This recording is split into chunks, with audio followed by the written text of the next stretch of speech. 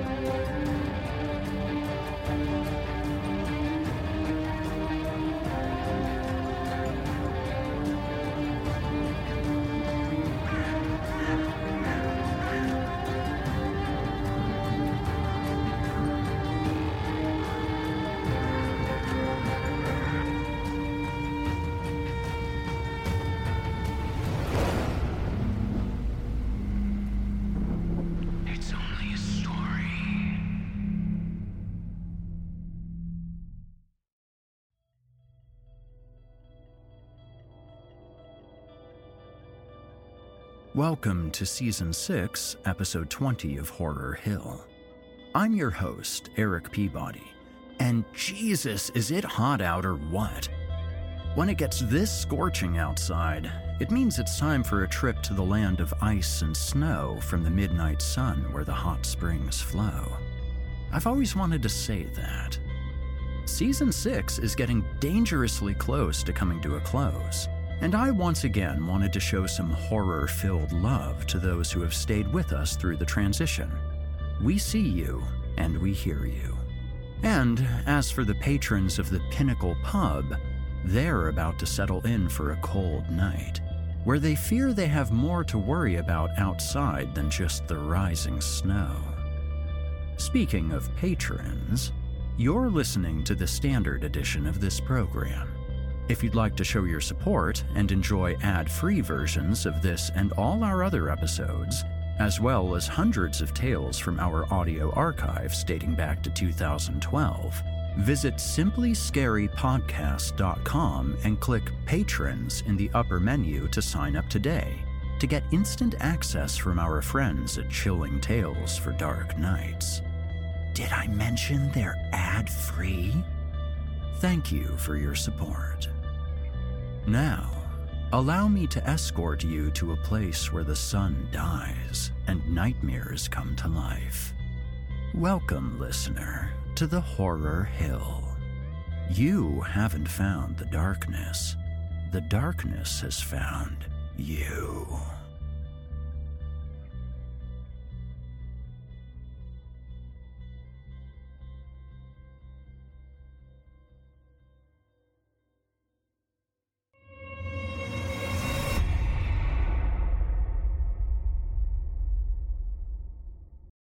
And now, from author Pendleton Weiss, I give you Settle, Ye Wanderer.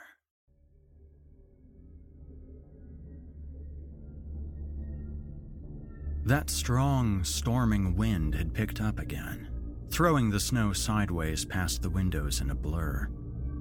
Those inside the Pinnacle pub could only imagine how bad it was further up the mountain pass. They had seen a few large shipping trucks pressing onward to make it beyond the snow's reach before the roads became impassable. A decent number had chosen caution over valor and remained parked in the large lot to the right of the establishment. The snow was starting to hide their large back wheels, and it seemed unlikely that it was going to relent with any piece of tire still exposed. Those seated inside had not bothered to check their watches as the other trucks thundered past, but intuition and experience had instilled doubt and concern for those that continued. The tall trees that encircled the roadway made it hard to judge the clouds beyond those directly above. Maybe they sat under the very edge of them, and the heavy flakes fluttering down all around failed to reach further up the winding slope. One could hope for the best. It was always like this as winter started creeping those gray snow clouds into the sky overhead. Each driver had to gamble whether or not they could get their truck through before things got bad. Sometimes it would be fine. The clouds would hold their load, and the drive-through would be as mundane as in the spring, colder but no more difficult. Sometimes it got bad, as it was now with the snow piling up, and any truck stranded in the mountains had better have prepared for it. And sometimes it got terrible. Pappy had made that mountain run before, made it when it got awful, yet he made it through. Mostly. It had earned him a booth to himself and a nice thick blanket whenever he stopped in at the Pinnacle pub. The others let him be, keeping their voices down, and generally avoided the side of Pappy's room. They were packed together on the right, sitting 2 or 3 to a booth near the cash register at the long bar just across from the door, or leaning on a pool cue around the well-worn billiards table in the back corner planning their shots post-break. The 6 other patrons had all fallen into lazy conversations after the television had turned to static, overcome with fictional snow, not unlike the torrent just outside the window, the signal of the first victim of the storm outside. The owner didn't let the droning buzz last long or keep the electric lights on. The unsettling flicker drove too much of the exterior anxiety indoors.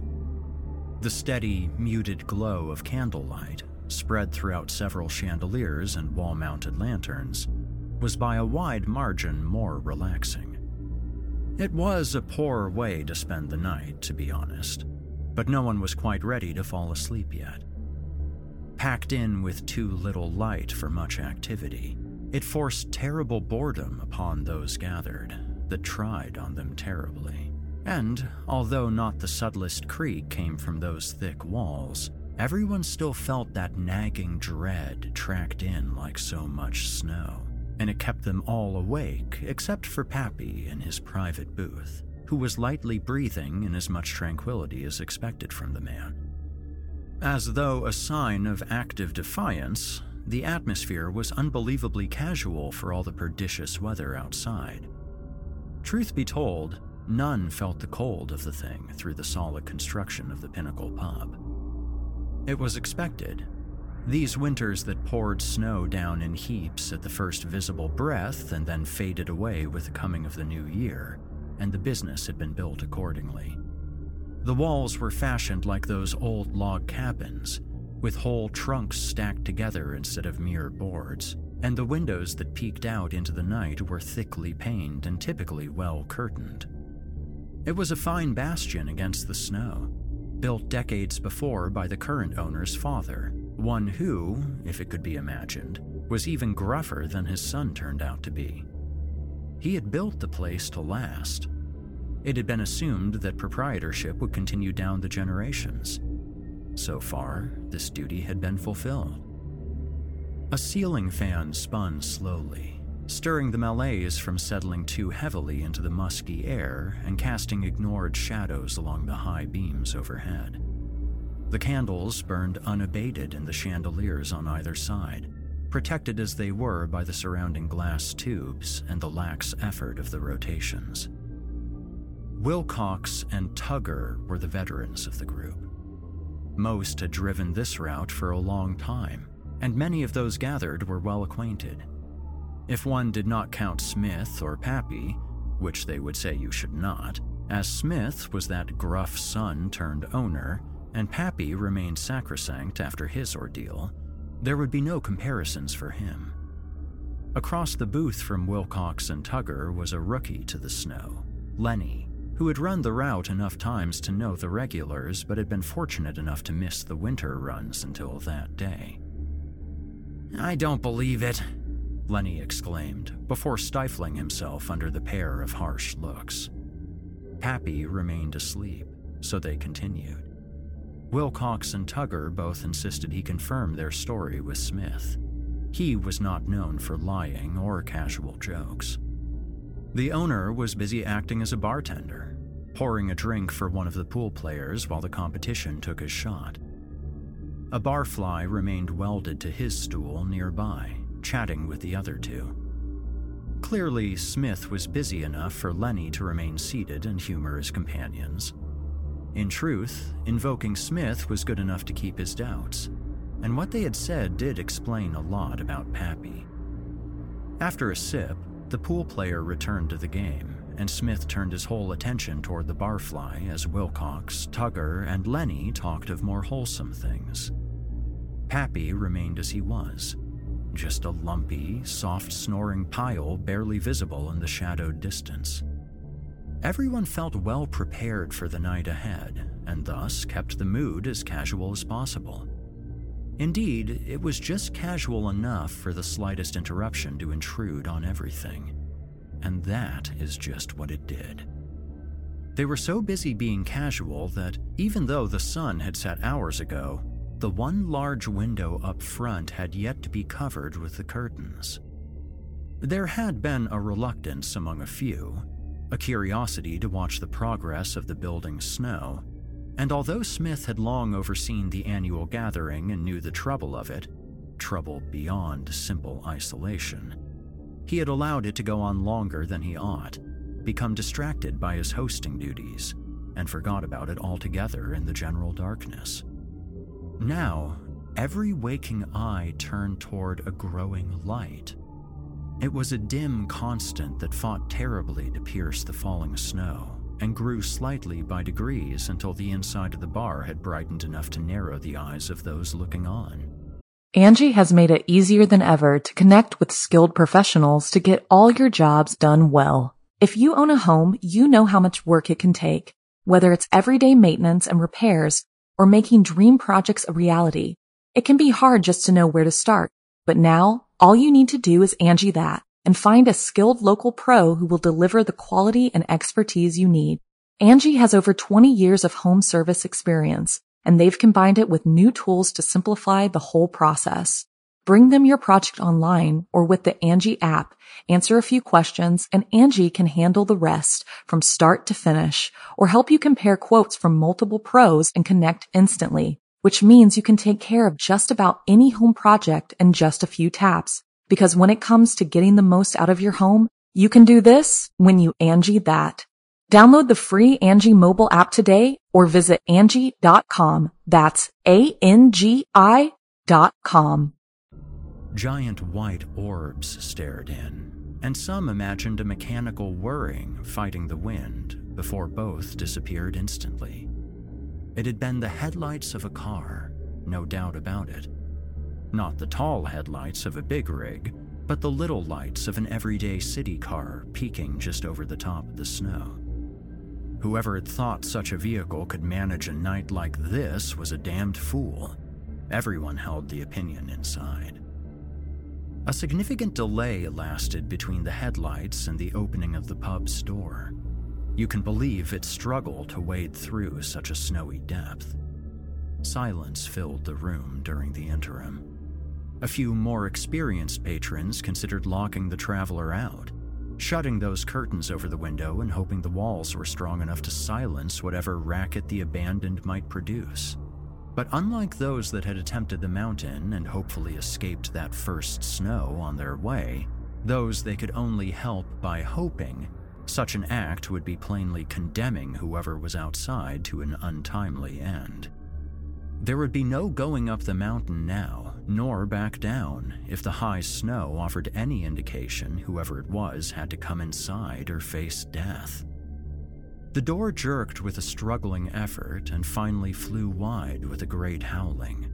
The occupants froze until they confirmed that the wind was roaring out and nothing more, remained frozen until they recognized that the figure entering was human enough. After shaking and swiping the snow from about his face, the newcomer pushed the heavy wooden door before anyone thought to help him. With the wind driven out once more, the room remained quiet, but for the man's chilled breathing and snow crunching as he shook it onto the floor. The newcomer looked around when he was more thawed and noticed everyone watching him intently. He had an urban scrawniness and was dwarfed by everyone there. Even Lenny, a stick of a man, was half a head taller. Pappy was held aside from such comparisons, yet he was likely the newcomer's build. This realization showed on the man's face. He wore a thin coat, far too light for the weather outside, and as it betrayed the fearful posture the man adopted, the company silently agreed that it wasn't much good as a coat. Handsome and expensive, it wasn't much in terms of a coat. Clean-shaven and with his hair styled, the man's complete lack of preparation for the winter night was emphasized by such a coat. It was sad. Yet it seemed as though the newcomer was keen on taking control. Professional. He straightened that coat, sprinkled the last remnants of snow and hesitation about his feet, and stepped. It looked as though he intended to speak, the way his mouth began to open. A blaring ring thwarted the newcomer's attempt. The slow spinning fan above failed against a sudden stifling heat that drew beads of perspiration to the foreheads of the gathered. Everyone turned toward the payphone on the wall, an artifact still with some use in the modern age, in that place where the high altitude and deep wilderness strangled phone signals to a single bar at the best of times. The newcomer looked around the dimly lit expanse, confusion mounting as expressions of horror slowly overtook the other patrons. He gazed at each shadowy figure, standing cult-like among the candles, soaking in their unaccountable responses to such a mundane sound. From Smith and the barfly, to the pool players, their cues held defensively in their hands, to each of the others similarly paling with fright. They all stared at the ringing phone like they had stared at him, horrified, as though any new thing was an unwanted terror.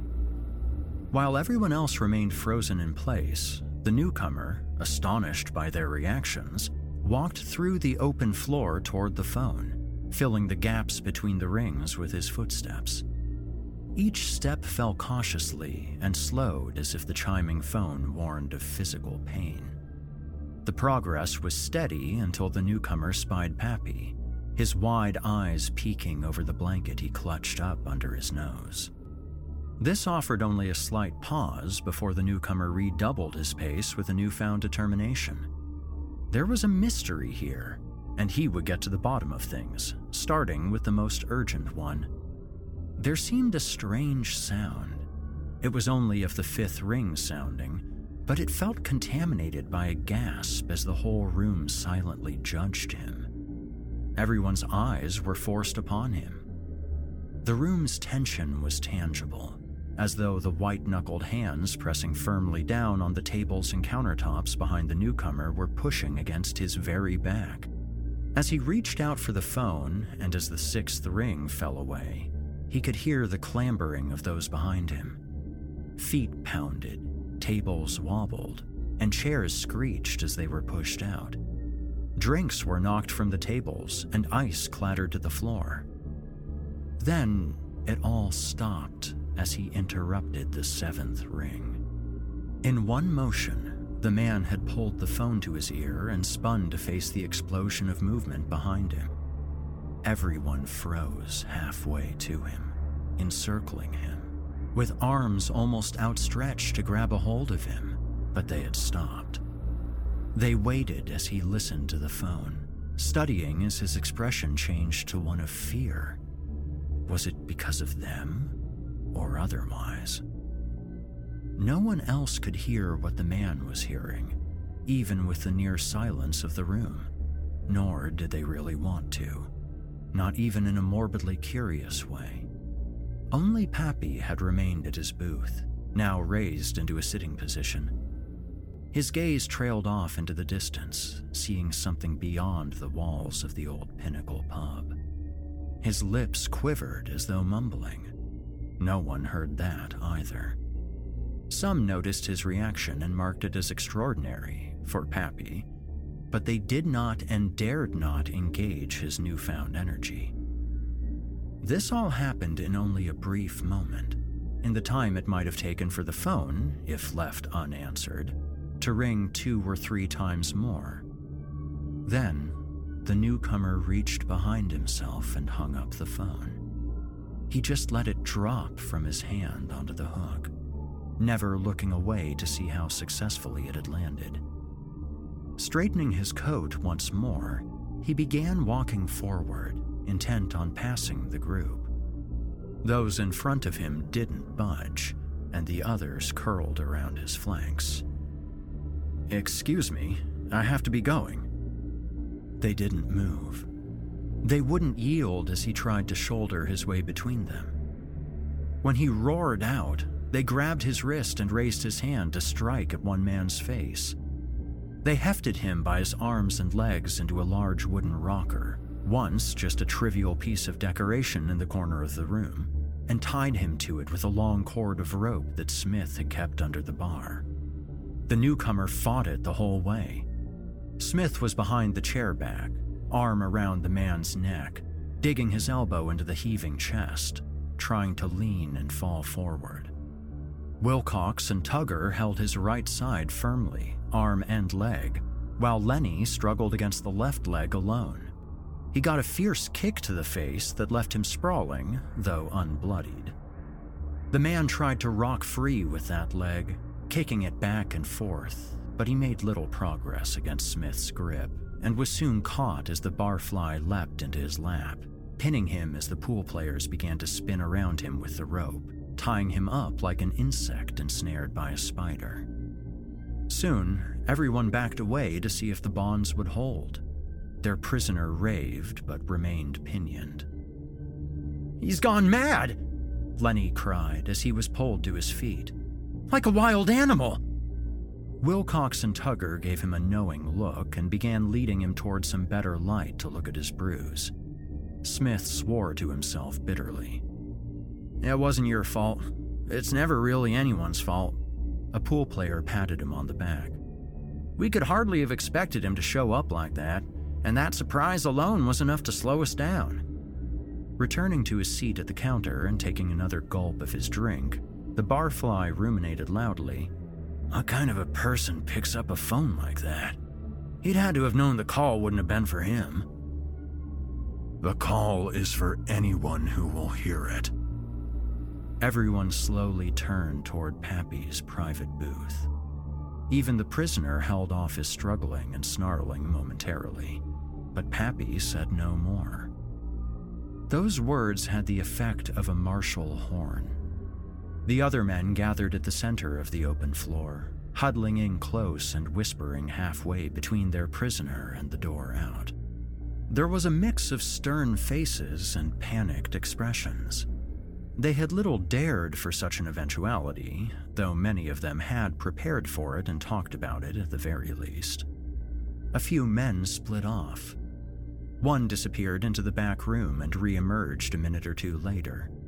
Another went to the door, slid the heavy bolt shut, and jiggled the handle to test the lock's security. A pool player leaned his cue at the base of the stairs as he rushed up to look at the rooms above. Smith returned to the counter and fully unplugged the television before pulling out a short-barreled shotgun and an entire box of shells.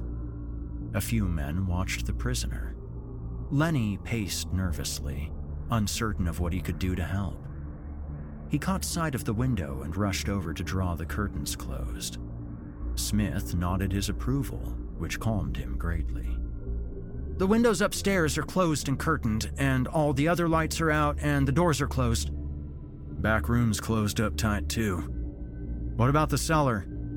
"The only way in there is through the hatch behind the bar. Nothing's coming or going through there." The crowd mumbled a little more, then apprehensively shuffled off to their places.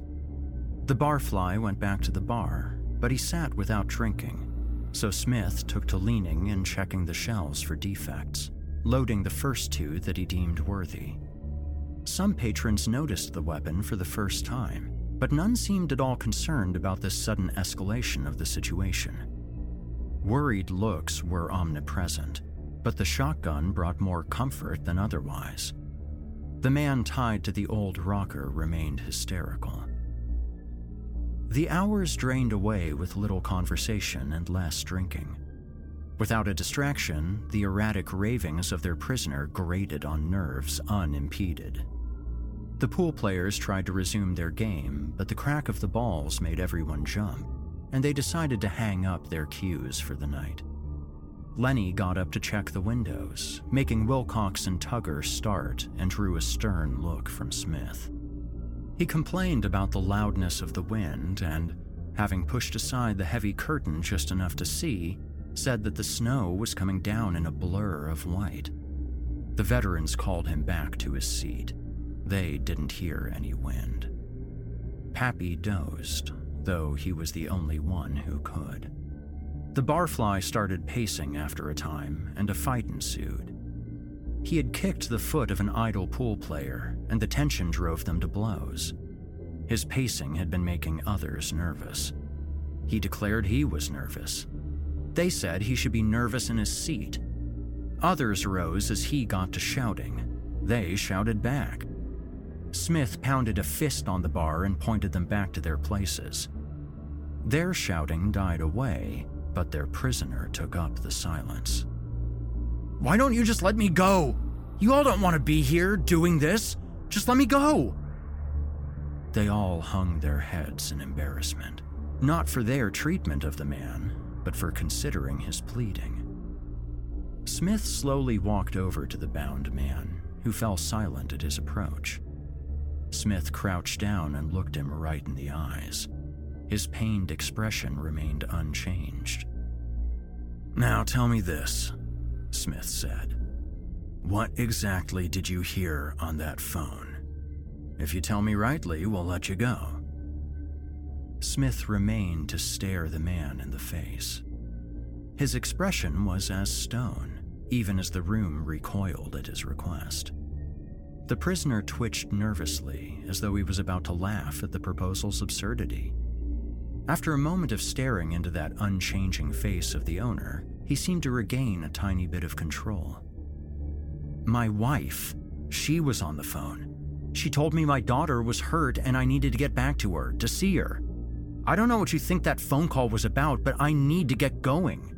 I don't need to know what all this was about, what you think I know. You let me go, and you won't get any trouble out of me. I just need to see that my daughter's okay." Smith shook his head and started to turn away. The man called after him and started wriggling against his bonds again. The onlookers never dared to interrupt. Smith paused and turned back after a moment's consideration. "How did your wife know you were here?" The man froze. You could see it in his eyes. His mind was racing for an explanation. I don't know. She knew I was coming this way. Might have guessed I would stop here because of the snow." "If the snow stopped you, why would she expect you to be able to get back through it?" "I don't know. She might not be thinking. I assumed I couldn't go forward, but could make it back. She might have called every place along this road and got lucky here. I don't know. Are you going to hold it against me that I don't know?" Smith drew in close again. The prisoner tensed under his scrutiny, digging his bare fingers into the armrests. "And why didn't you say anything when you were on the phone?" The prisoner stared at him, confused. "You didn't say anything. No greeting, no goodbye, and certainly no 'I'm on my way.'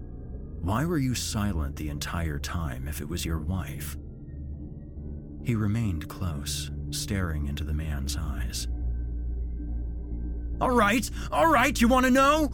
he screamed, rocking the chair from side to side with his fervent struggling, the runners lifting off the floor and crashing down again with each thrash. "It said you were all a band of murderers, that you trapped people here, tied them up and tortured them. Scum! I won't make it easy. Let me go! Let me go!" The owner of the Pinnacle pub slammed his hands down onto the man's wrists. The rocking chair stayed fixed to the ground. The prisoner writhed his arms under his captor's grasp but could not budge him. He tried desperately to twist his hands around, to claw at the offender's arms until he let go, but he couldn't get the angle.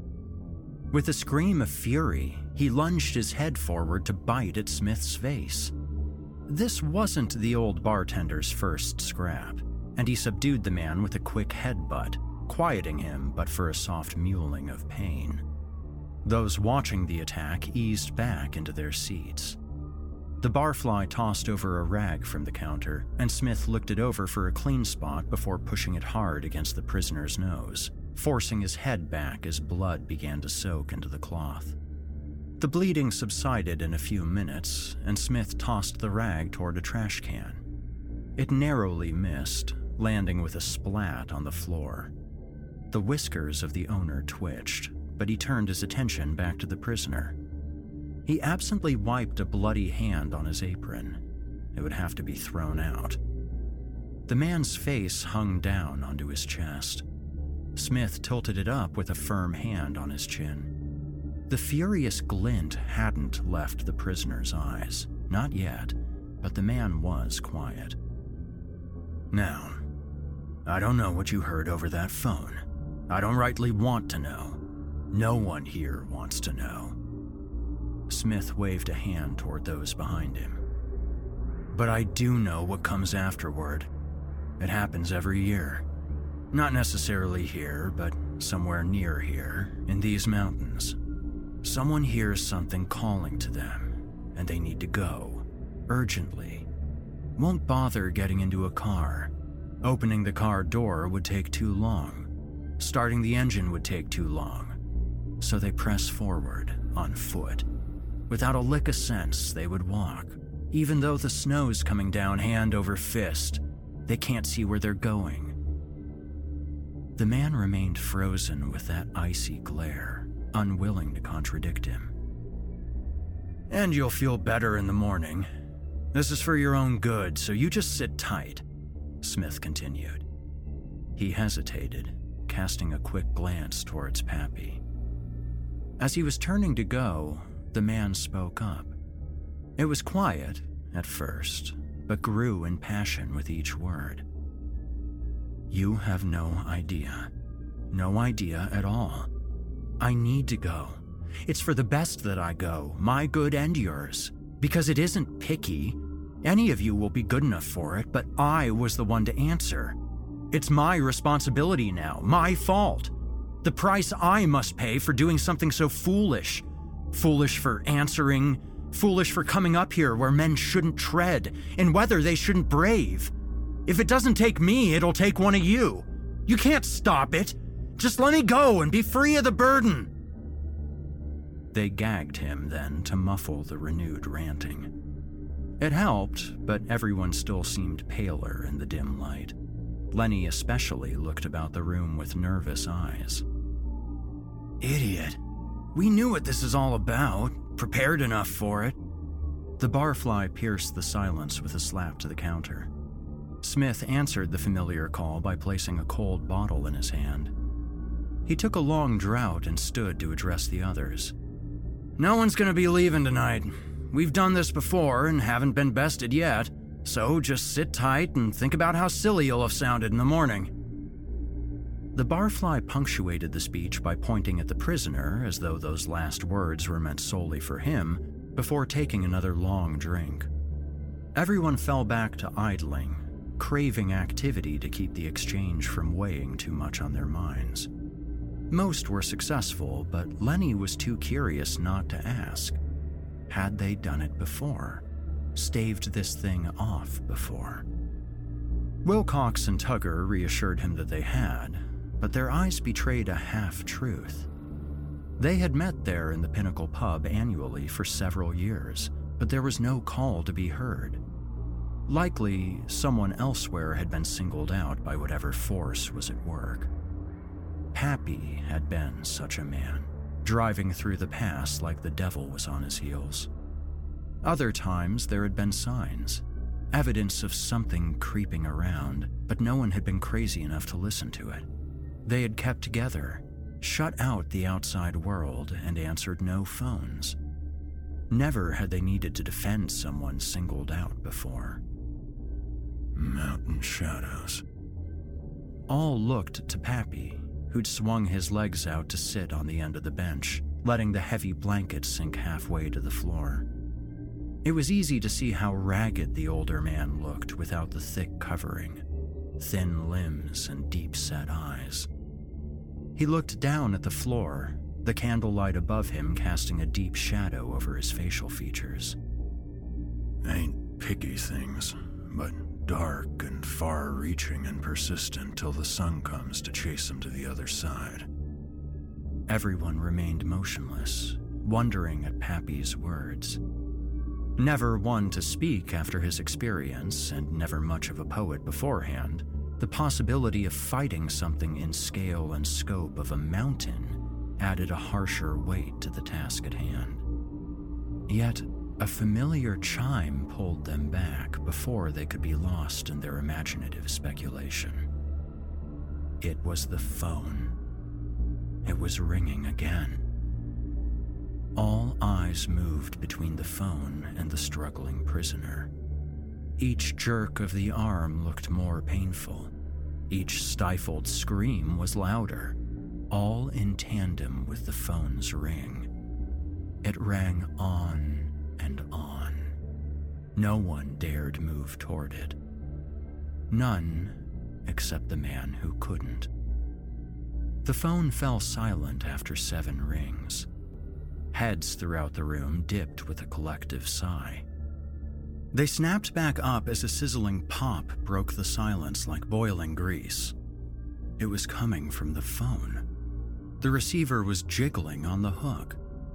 There had been the audible jingle of the coins inside it as the main bulk of the machine shook, slipping it into a slanted position a little lower on the wall. The spiraling cord caught the receiver's fall and swung it back and forth.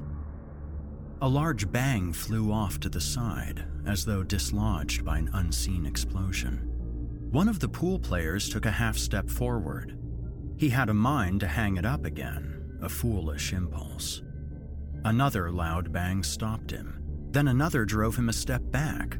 The receiver was banging loudly against the wall. There wasn't enough momentum before to cause a swing so forceful. An unseen power was moving the receiver. It hurtled against the wall as though something was catching it and throwing it, bouncing it off it, building its intensity each time. Eyes flew to the rocking chair as the prisoner began to hop toward the swirling receiver. Small bang, large bang, a hop, a bounce, each in kind. Men raced out and grabbed at the back of the chair, halting its progress. Its occupant had stopped screaming, opting to foam hatred through clenched teeth. The rag used to gag him was drenched in drool as he gnawed it. Thus, the banging of the phone continued without rival, faster and faster. Paint chipped and wood splintered from the wall, and the receiver was flying farther and farther out. It was rising out toward the man in the chair. The ringing began again. Ring, ring, bang. Ring, ring, bang. Farther and farther out, the hang time before the receiver fell back away seemed to last longer and longer. It reached the horizontal. If the bound man were closer, it would have reached up to his ear. The ringing became constant, a blaring clamor that grew louder and louder until the gathering had to cover their ears. And then, the phone failed to fall back down. It just hovered in the air, pointing toward the newcomer, flailing as though taken by a strong wind. The man strained against his bonds with an intensity that bulged in his eyes and cords of his neck, and those around him feared that he might break free, regardless of the ropes, so they threw their arms around him to hold him back. Hands clutched at his face as they tried to pry his gaze away from the phone. A booming roar cut through the ringing. The body of the phone folded open with jagged teeth of metal. The phone book next to it burst into shredded pieces. The receiver flew to the ground, the cord whipping out from the base so that it landed with a spin. A cascade of small change fell to the ground and clattered out under chairs and bodies. One coin rolled a long way out, its metallic tinkling the only sound remaining of the carnage. It caught in a groove between two floorboards, and silence returned to the room. Everyone turned toward Smith. He lowered the shotgun and nonchalantly pulled the spent casings out. As he set the gun on the counter, open and awaiting more ammo, everyone else slowly resumed their waiting. Those holding the prisoner rose and turned him back around. The man focused on the receiver the whole time, twisting his neck painfully to look beyond the headrest. The barfly shrugged and picked it up on the way to his seat. He tossed it over the man's shoulder and into his lap. "It can't do any harm now." An hour passed, and the snow was deepening. The pool games had resumed for a time and ceased, and everyone had fallen into a lack of conversation, leaving only the fidgeting and fiddling of empty glasses to stave off complete silence. Lenny had taken to pacing, undeterred by the unvoiced protest of the eyes upon him. He pulled aside the heavy curtain in front of the main window to check the progress outside. The snow was over the lip and climbing up the window's glass, showing the depth to be higher than his waist. Only by that steady climb and the occasional touch against the glass could they see the snow falling unabated. Soft light from the candles turned the visible snow into a glowing bar. Beyond it was nothingness. The falling snowflakes were utterly lost in the night's blackness. He lingered too long, looking out into the darkness. The others shooed Lenny away, letting the curtain fall back into place. Lenny's hard footsteps on the wood floor gave way to silence once again as he settled back into his seat. That terrible, gnawing silence plagued everyone's mind throughout the night.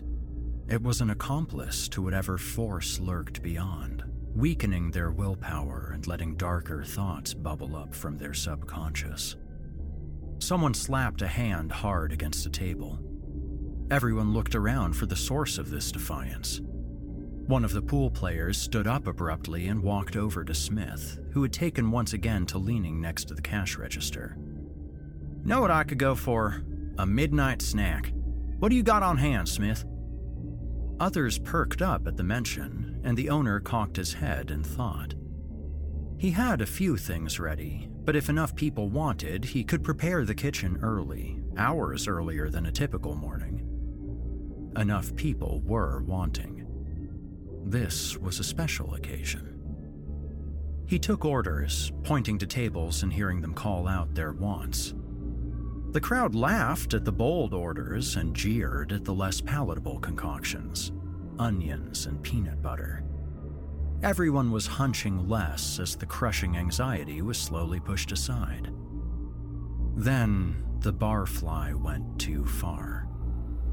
After licking a few remaining drops of beer from his otherwise long empty glass, he called out to the bound man, asking what he would want. Their prisoner didn't answer, or instead, he answered someone else. As the focus drew upon him, everyone straightened in surprise. He had gotten the phone to his ear. Somehow, though his hands remained tied to the armrests of the old rocking chair, he had gotten the phone receiver to his ear. The man had it pinched between his shoulder and chin, whispering into it through his gag, with enough pauses to suggest a conversation. Everyone started again, throwing their eyes toward the creaking of a floorboard. Lenny was out of his seat and approaching the man. Had he been pacing again and they didn't notice? Everyone gawked at him, wondering what he could possibly be thinking, and while they dared not move, they wondered too what harm could be done by his approach. The man with the phone ignored them all, Lenny and the other eavesdroppers both. The sudden attention had frozen Lenny mid-step, but he turned his course toward the prisoner without the accustomed scolding he had received all night.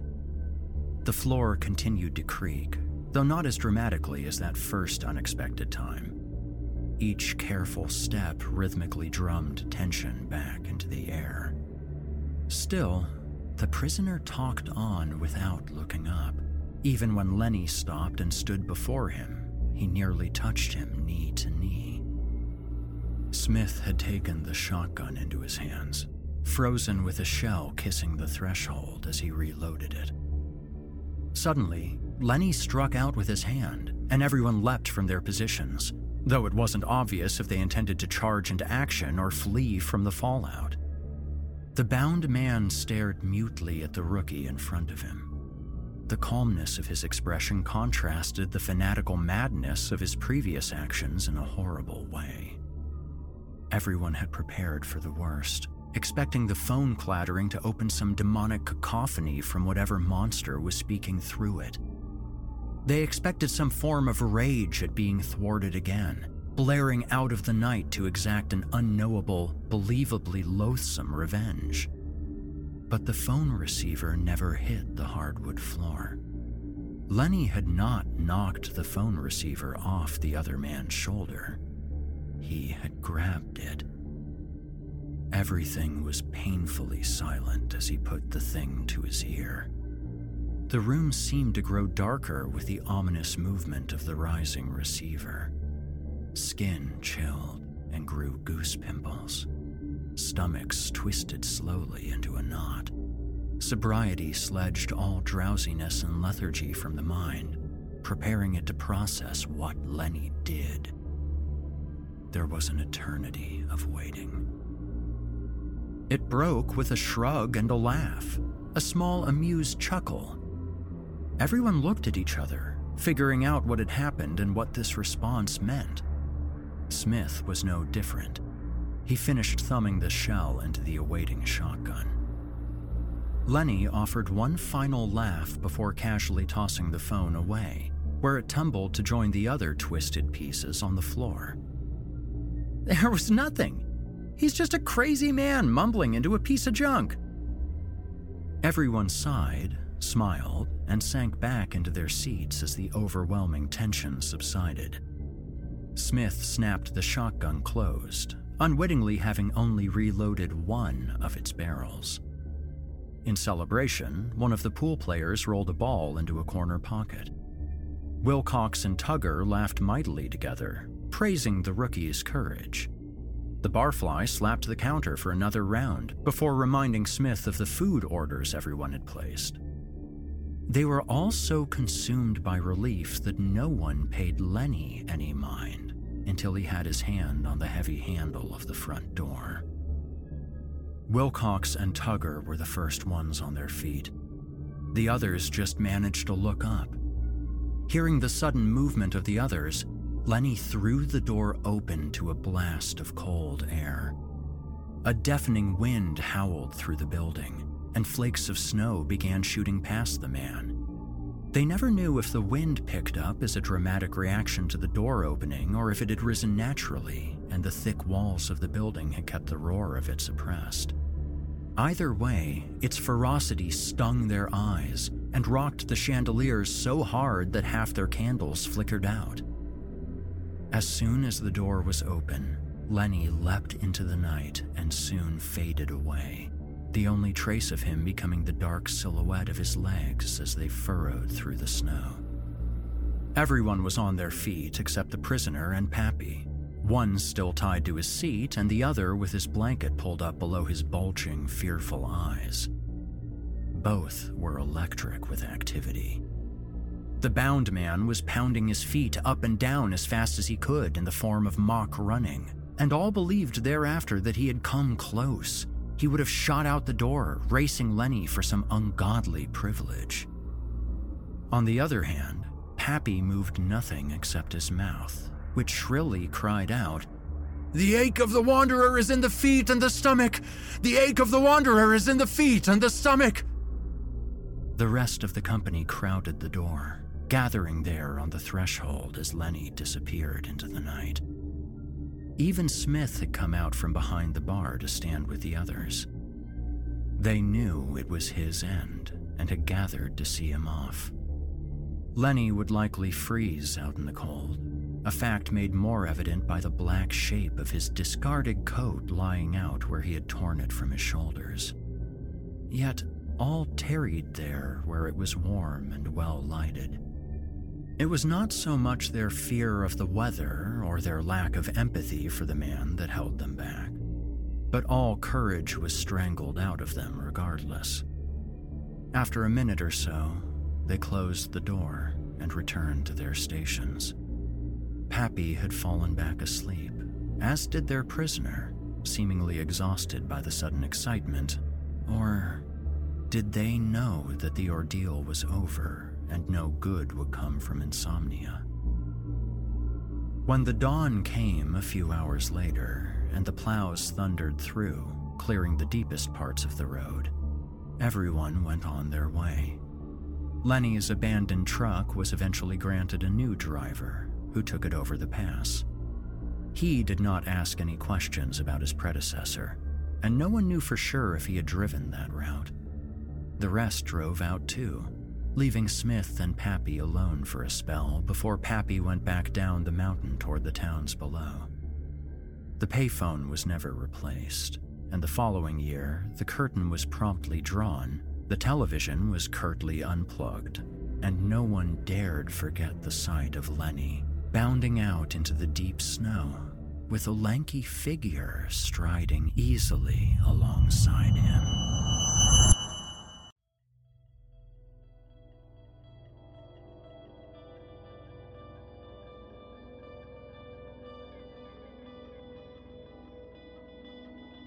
You've been listening to Settle Ye Wanderer by Pendleton Weiss. Author Pendleton Weiss's work can be found here on our very own network, where their story Flesh and Blood has also been adapted for your audio enjoyment. Thank you so much for tuning in this evening. I'm your host, Eric Peabody, and I'll see you right here next week.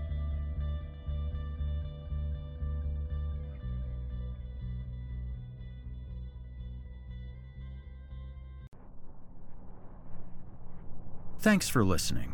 You've been listening to the Horror Hill Podcast, a production of Chilling Entertainment and the creative team at Chilling Tales for Dark Nights, and a proud member of the Simply Scary Podcast Network.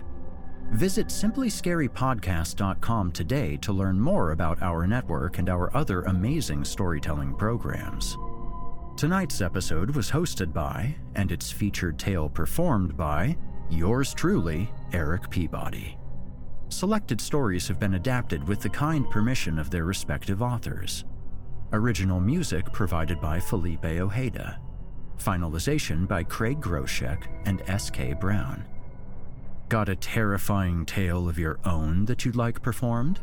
I do take submissions. Email it to us today at submissions@simplyscarypodcast.com to have your work considered for future production. If you enjoyed what you heard on tonight's program and are joining us on your favorite podcast app, please subscribe to us to make sure that you never miss an episode, and leave us a 5-star review and a kind word. Your feedback means a lot to me.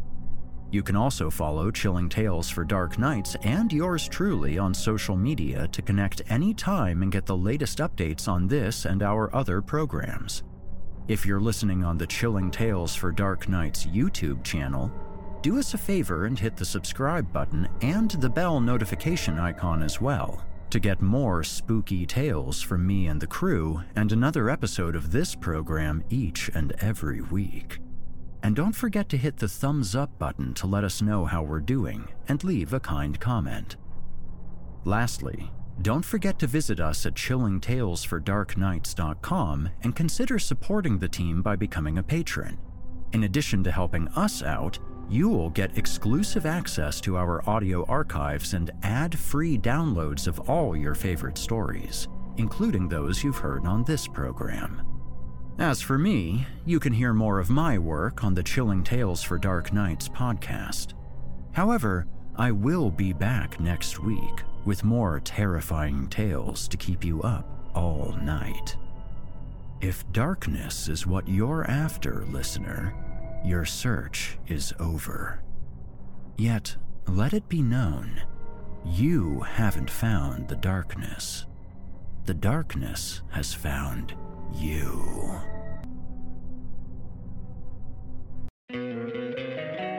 Don't you love an extra $100 in your pocket? Have a TurboTax expert file your taxes for you by March 31st to get $100 back instantly. Because no matter what moves you made last year, TurboTax makes them count. That means getting $100 back and 100% accurate taxes, only from Intuit TurboTax. Must file by 3/31. Credit only applicable to federal filing fees with TurboTax full service. Offer can be modified or terminated at any time.